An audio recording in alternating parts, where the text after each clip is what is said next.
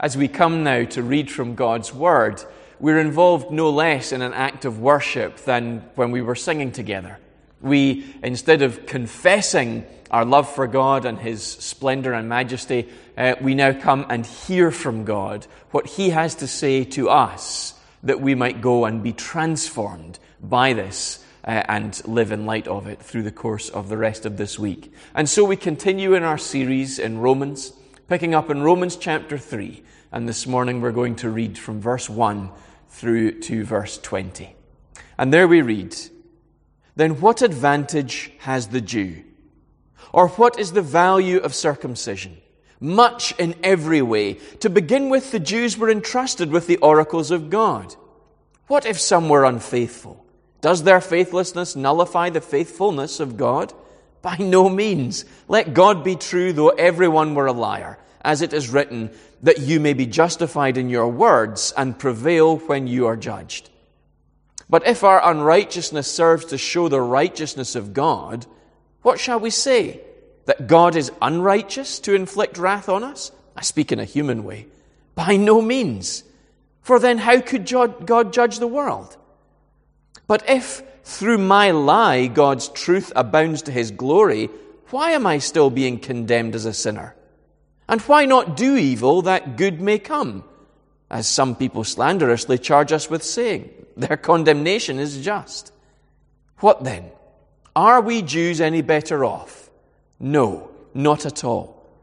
For we have already charged that all, both Jews and Greeks, are under sin, as it is written. None is righteous, no, not one. No one understands, no one seeks for God.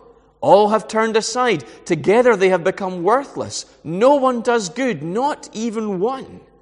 Their throat is an open grave, they use their tongues to deceive. The venom of asps is under their lips. Their mouth is full of curses and bitterness. Their feet are swift to shed blood. In their paths are ruin and misery.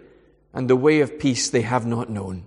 There is no fear of God before their eyes.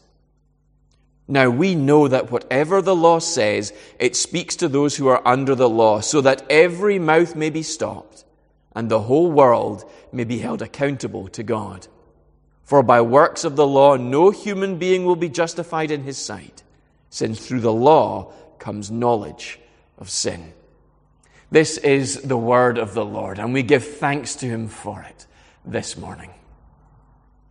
Equality for all is something that we hear a lot about at the moment.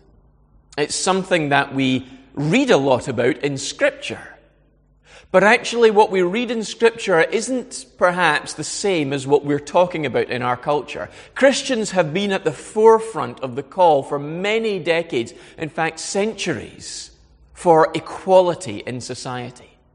And what we've meant by that has been, more often than not, that everyone should be afforded the same opportunities in life. That it's not right because of the color of your skin or because of your wealth or because of your gender or your age that you should be given better opportunities in life than others. We should be afforded the same opportunities, the same chances to go and do well in life, regardless of who we are or what we look like or where we come from. The view of our world today seems to be that all people should actually be the same. That there shouldn't be wealthy or poor. That everyone should have exactly the same amount of money, that everybody should have the same level of education, that everybody should have the same sort of house, that there shouldn't be any differences or distinctions between any people anywhere. And this seems very strange, not least of all because it completely flies in the face of all our experience. It's not possible, is it?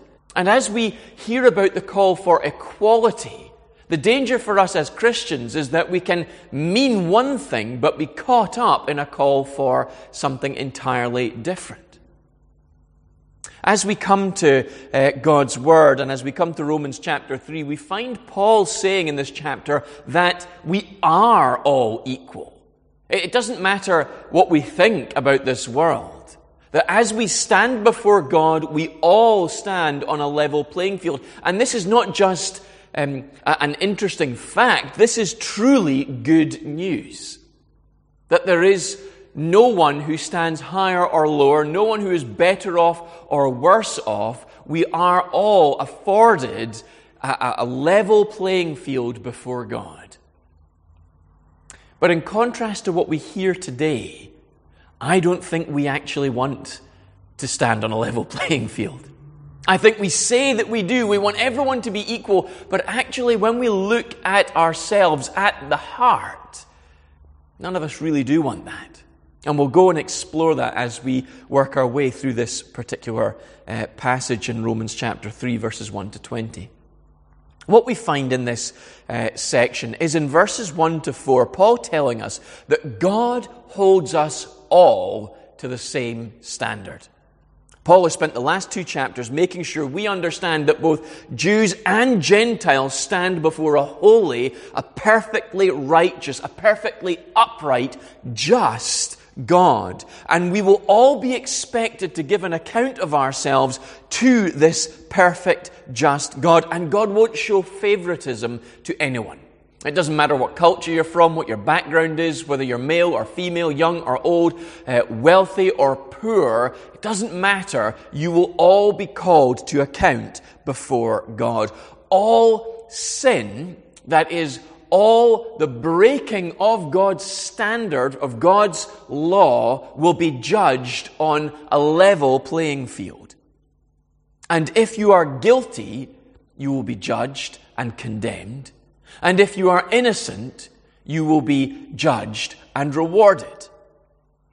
But Paul has made it clear in chapters 1 and 2 that everyone is guilty. There is no one who gets to escape that verdict as they stand before God. We are all in need of salvation. He's just said in chapter 2 that Jews who live in sin, who live as if they are uncircumcised Gentiles, are essentially uncircumcised Gentiles before God. And the uncircumcised Gentile who lives a holy and a righteous life before God is essentially the same as a circumcised Jew. There is almost no difference because they are living the kind of life that a faithful Jew ought to be living.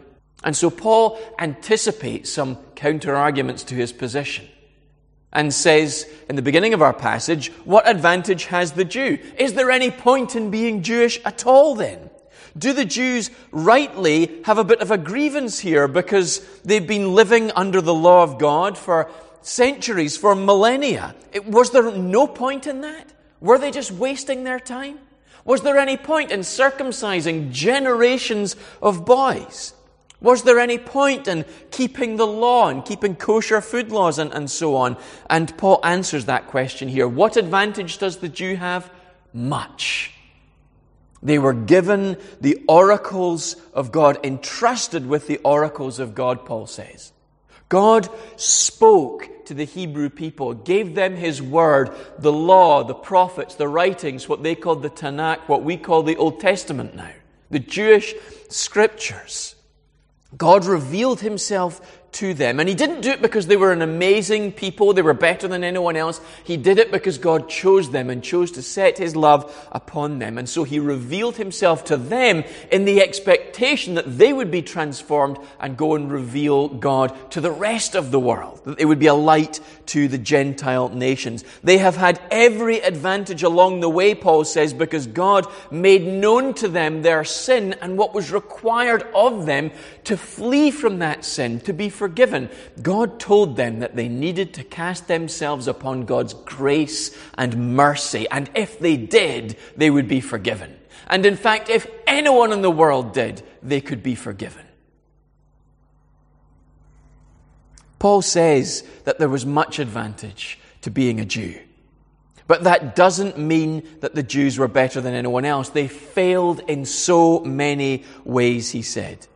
They weren't faithful. And this is shown most of all in the rejection of Jesus as their Messiah when He came. A problem that is still plaguing the church. As the church goes and testifies to Jewish people that their Messiah has come, they refuse to believe. And we find that Christians have come into the church, or people who call themselves Christians rather, have become a part of the church and yet continue to believe in the old ways and still don't fully accept Jesus as their Savior. And this is a problem Paul wants to draw to their attention so they deal with it. The accusation might be leveled. If Jesus has come, and the Jews don't believe in Jesus as their Savior, and God condemns them as sinners, is God being unfaithful to the whole Old Covenant? To all of the scriptures that have gone before that had said that they needed to make sacrifices in the temple and they needed to keep the law, and if they did, if they cast themselves upon the grace of God, they would be redeemed. Is God being unfaithful by judging them? And Paul says, no, not in any way. The lack of faith, the faithlessness of Jews who reject Jesus as their Savior, in no way reflects badly on God at all. God has been faithful in sending them a Savior in the person of Jesus. This is amazing faithfulness on the part of God that God in no way owed to these people.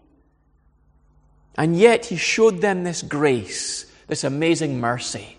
And they, in their faithlessness, have rejected the mercy of God. Paul says, by no means is God to be condemned for this. Let God be true, though everyone were a liar, as it is written, that you may be justified in your words and prevail when you are judged. Paul is saying here that the faithlessness of the Jews doesn't cancel out the faithfulness of God. He quotes King David. This is from Psalm 51, that little quote in verse 4. And in quoting from this, he's drawing their attention to King David, the great exemplar in Jewish history of the man of God, the man who God anointed and did so many great things with, was a sinner. And in his sin with Bathsheba, he confesses in Psalm 51 the sin of adultery and of murder and of all sorts of impropriety. David says that he would rightly be judged and condemned by God if God so chose to do so. That David had sinned, and all sin must be condemned. It doesn't matter that David's the king. It doesn't matter that David's a Jew. It doesn't matter that David is the anointed servant of God for his people. He deserves to be judged, condemned for his sin. God's justice applies to all impartially. And his judgment on sinners, David says, actually glorifies God because of his impartiality. Because he is willing to see justice done regardless of who it is that he is administering that justice to. God is shown to be perfectly upright in a way that goes way beyond us. How many of us could show that level of impartiality? We always show favoritism to our own family, to our own friends, our own circle, our own group. We always do. Not so with God. God shows complete fairness. He will judge all people, even the Jews, for their sin, because God is the same regardless of who we are. God holds us all to the same standard. And this is something that sounds good, but actually we don't like. We don't want to be judged according to one standard that is fit for all. We want something specific for us because there are always extenuating circumstances to my sin. There are always good reasons why I did the things I did. I said the things I said. There are always reasons why it's not that bad. And Paul says there will be none of that. And it's good for you that there is none of that for two reasons. One, it shows that God will perfectly deal with sin however he deals with it. And we'll come on to that in a moment.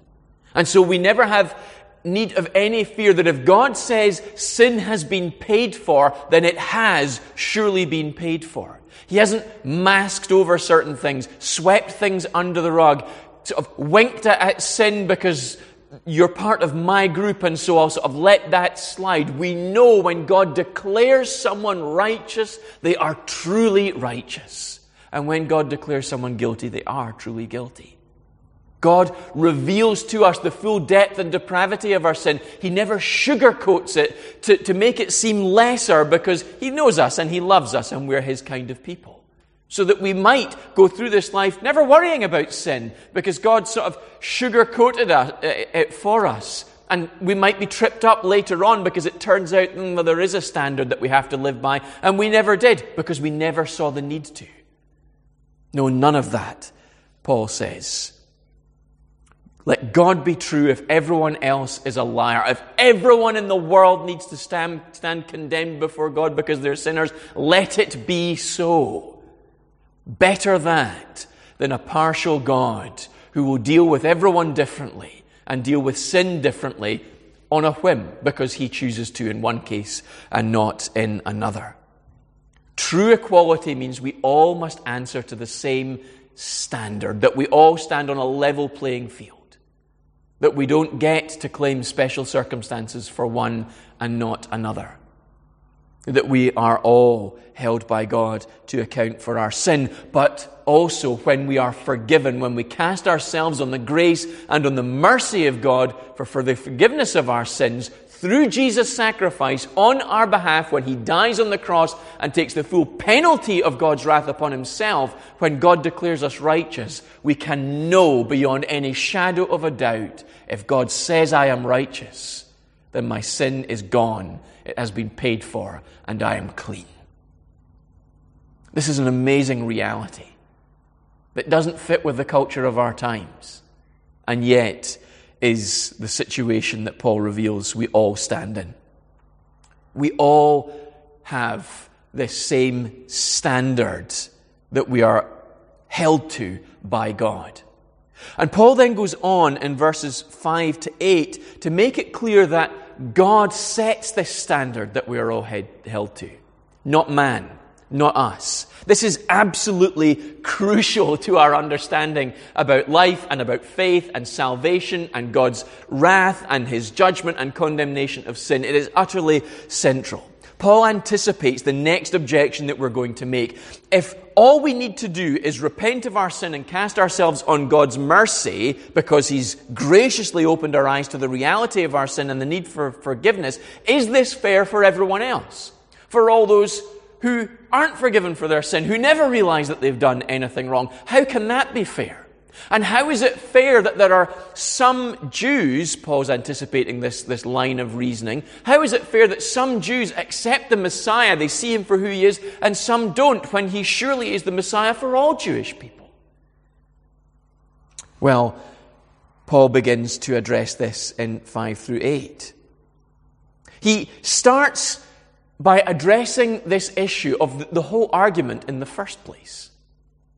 Why are you making this kind of argument? It's a natural argument for us to make. How is it fair if this happens because?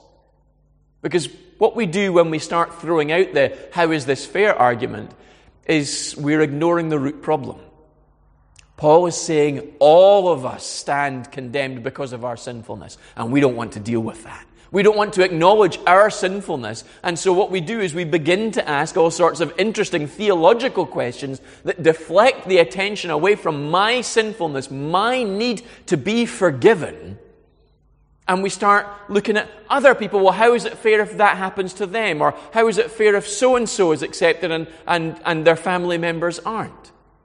We find this all the way through the Gospels, don't we? When Jesus encounters the woman at the well, he begins to talk to her about sin and the need for salvation, and she immediately starts flitting backwards and forwards between different points of conversation. She starts talking about what true worship is and who understands what worship is and so on, and Jesus cuts right through it. She is trying to deflect attention away from the fact that she is a sinner. It happens time and again in the Gospels. And Paul anticipates it here. And the question becomes not really one of fairness, but actually a questioning of sin altogether.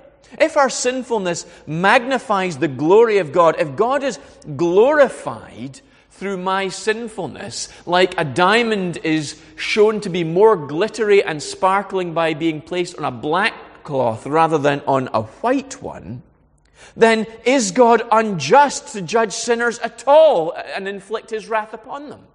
Surely if my sin shows up the glory of God more, or the sin of my people shows up the glory of God more, then is it really sin? If it reflects the glory of God, if it shows how good and just he is? Is it really something that God is right to judge me for? And all sorts of theological questions begin to sprout out of the situation. No, Paul says, he cuts right through that. We all believe that God is a righteous judge and he will judge the world fairly. He says that in verse 6. By no means, for then how could God judge the world? There is an assumption that God is a just judge and he will judge the whole world. And if that is true, then how on earth can we say, if our unrighteousness shows the glory of God and shows up his justice more favorably, then how can God judge us? This makes no sense. God is not qualified to judge the world if he's not going to judge sin wherever he finds it. We can't somehow claim that because we make God look better, then therefore he has no right to judge us, or our family, or other Jews in this case who haven't acknowledged that Jesus is the Messiah.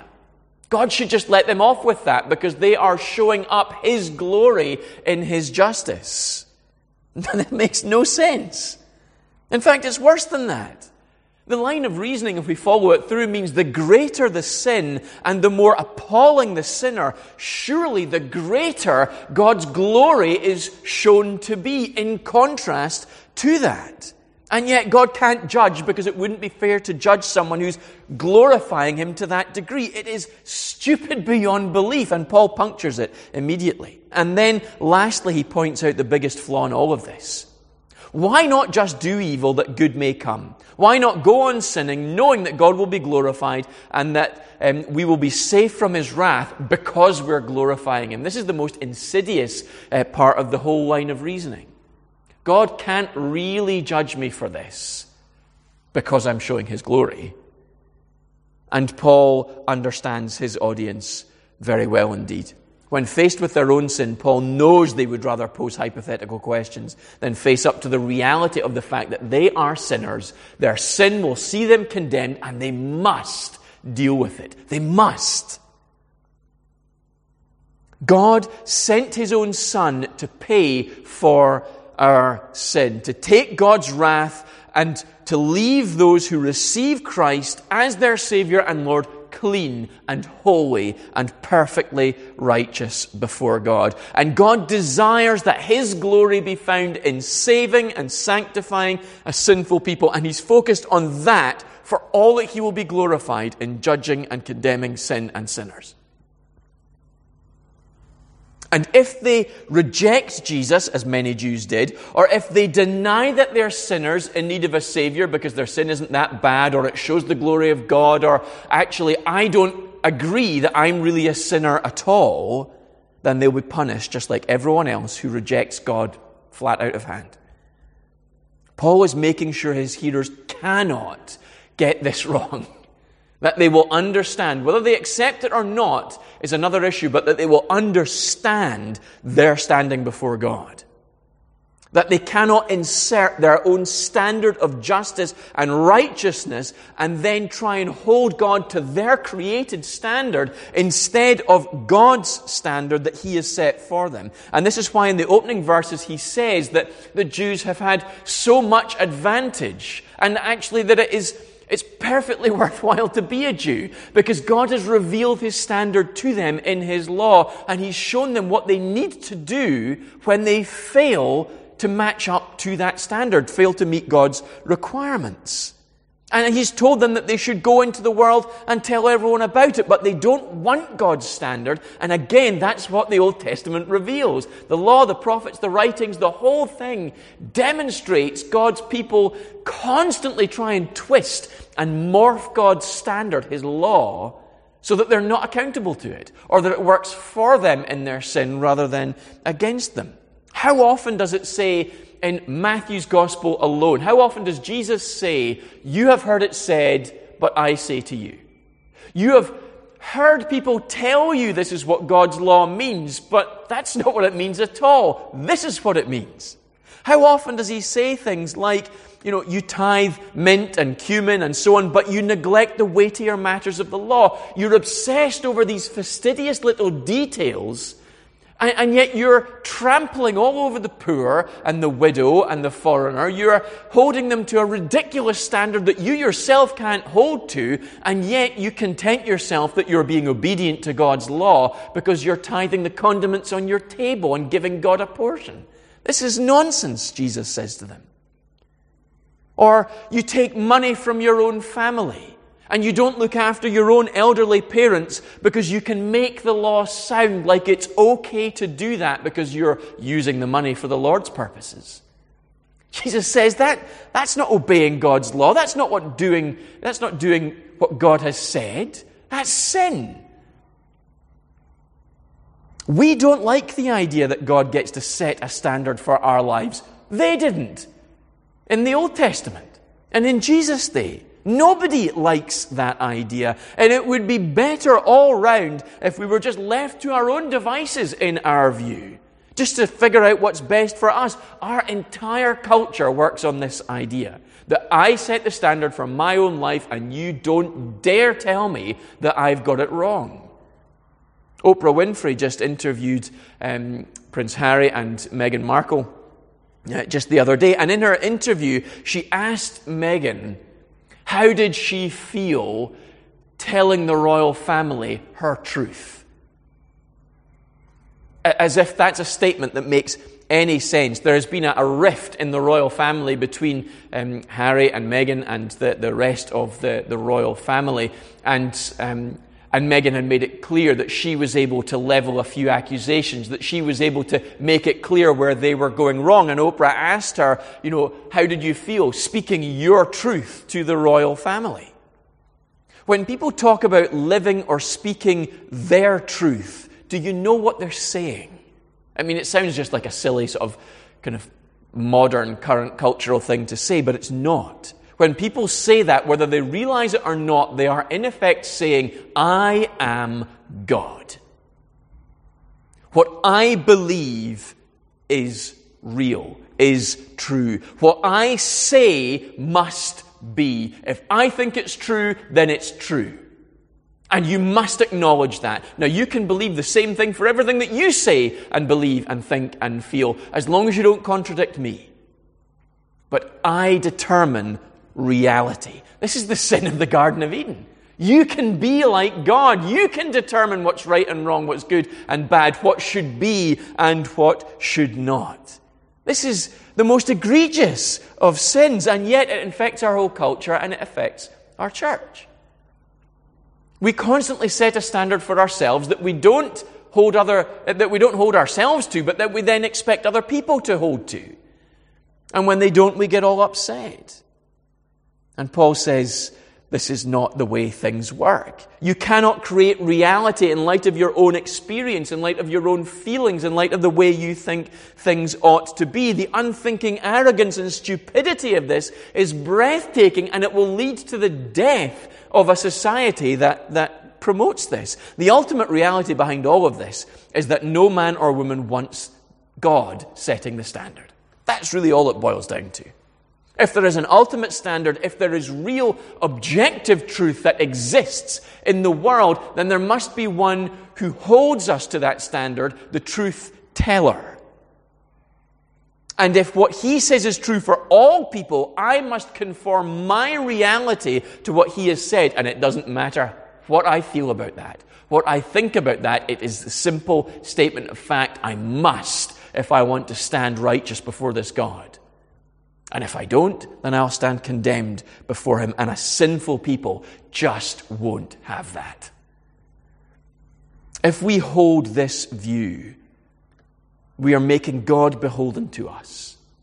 God can't judge us because we don't think that we sin. And if we're ever willing to admit that we might have done something wrong, that we might have sinned, then God must forgive us. He has no choice in this matter, because whether we truly repent of that sin or not, I desire that forgiveness be given me, and he must supply it. And that's an end to the matter. This is my truth.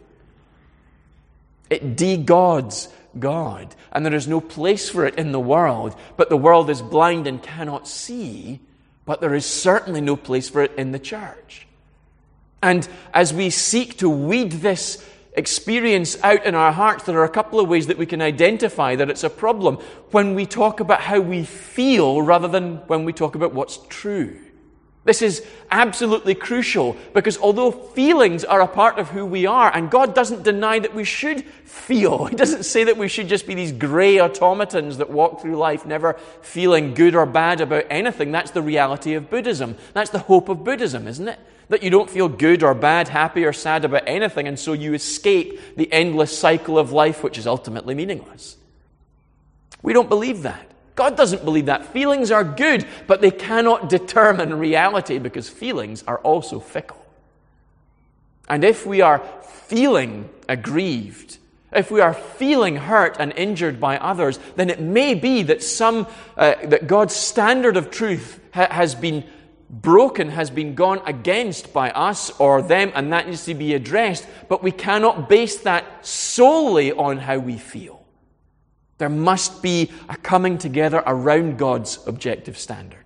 So we can begin to identify in our lives that we are succumbing to this way of thinking, that we set our own standard when we start talking more about feelings than what we know to be true about God's Word. The second way, connected to the first, is that we tend then to diminish the place of God's Word in our lives. We don't want to read what God has surely said, the faith once for all delivered to the saints, because really there is no way of getting around this. There is no way of soft pedaling what God has said without actually denying it, without denying the truthfulness of it. Yes, God has said, but it's the 21st century.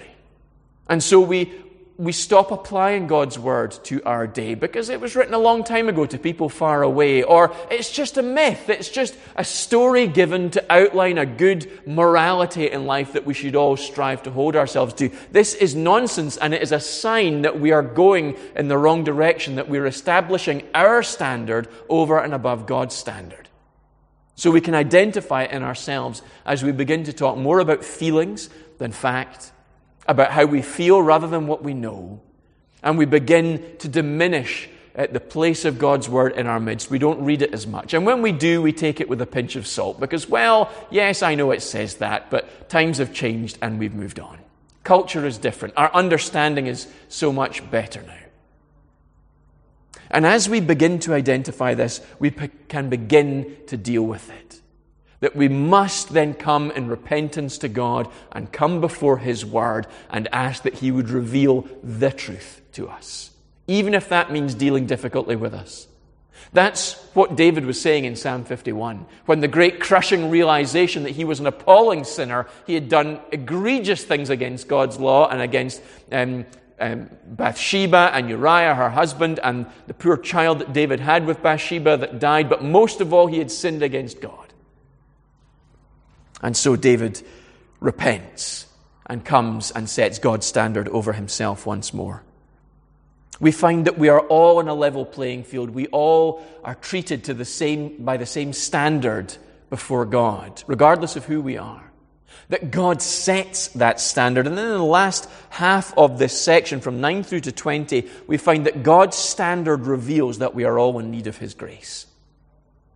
Paul says, what then, are Jews any better off? No, we all stand condemned before God. And then he goes on to outline, using a great conglomeration of different bits from different books and passages all throughout the Old Testament, Psalms and bits from Ecclesiastes and the prophets and so on. He puts them all together to outline just how sinful we all are, regardless of whether we're a Jew or a Greek, that is, a human being.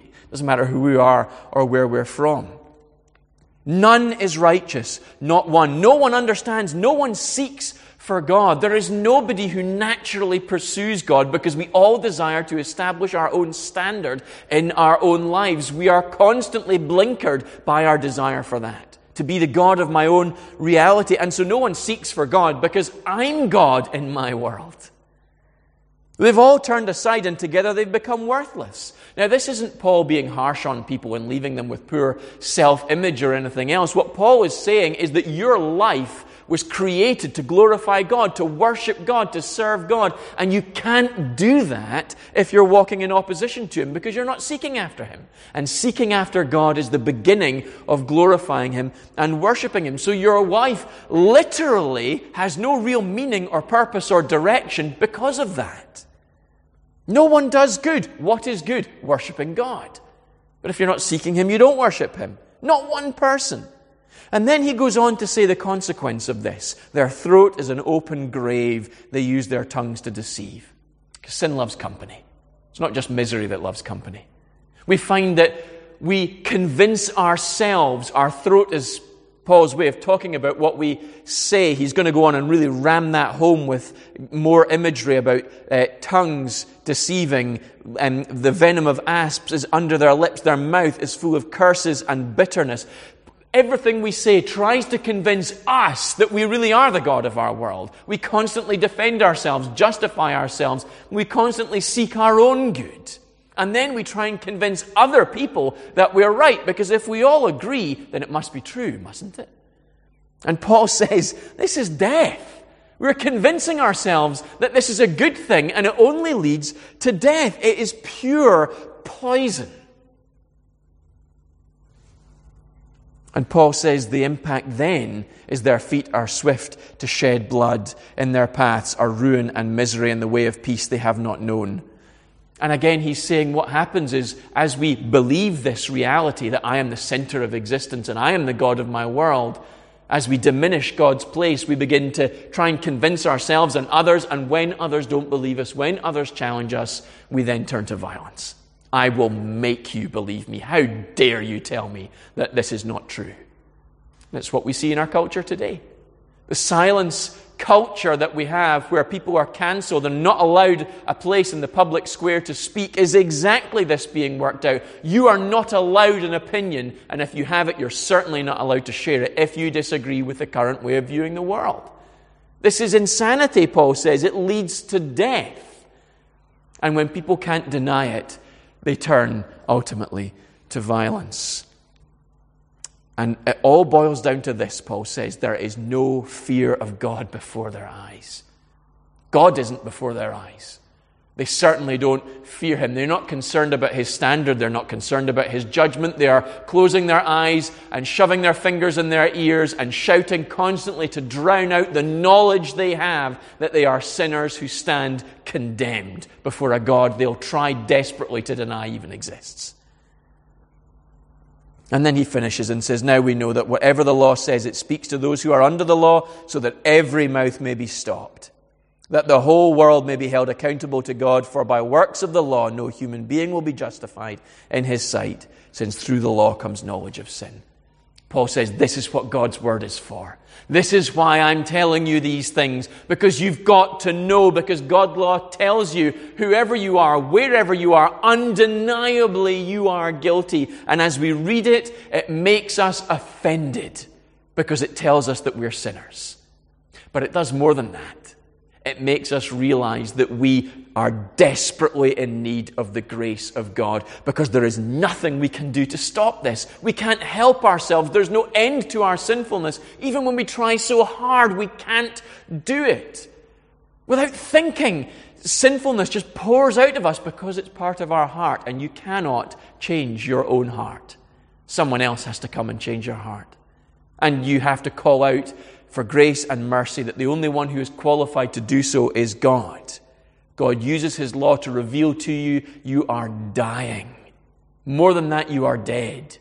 And He alone can do anything to affect that.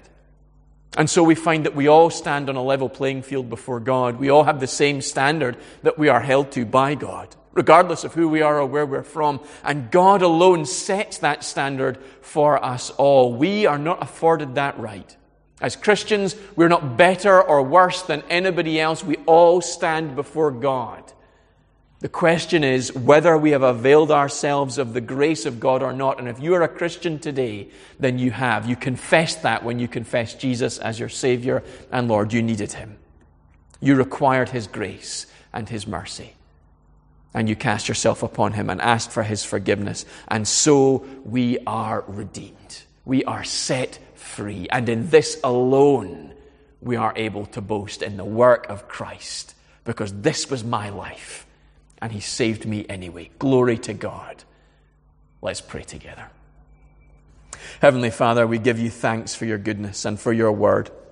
Lord God, we thank you when you have us come to you and ask for forgiveness, when you save us through Christ's sacrifice on the cross and you pronounce us righteous. Lord, we have great confidence that we are truly righteous, for you will never obscure or cover over sin. You will deal with it completely and fully, and all our punishment has been placed on Jesus.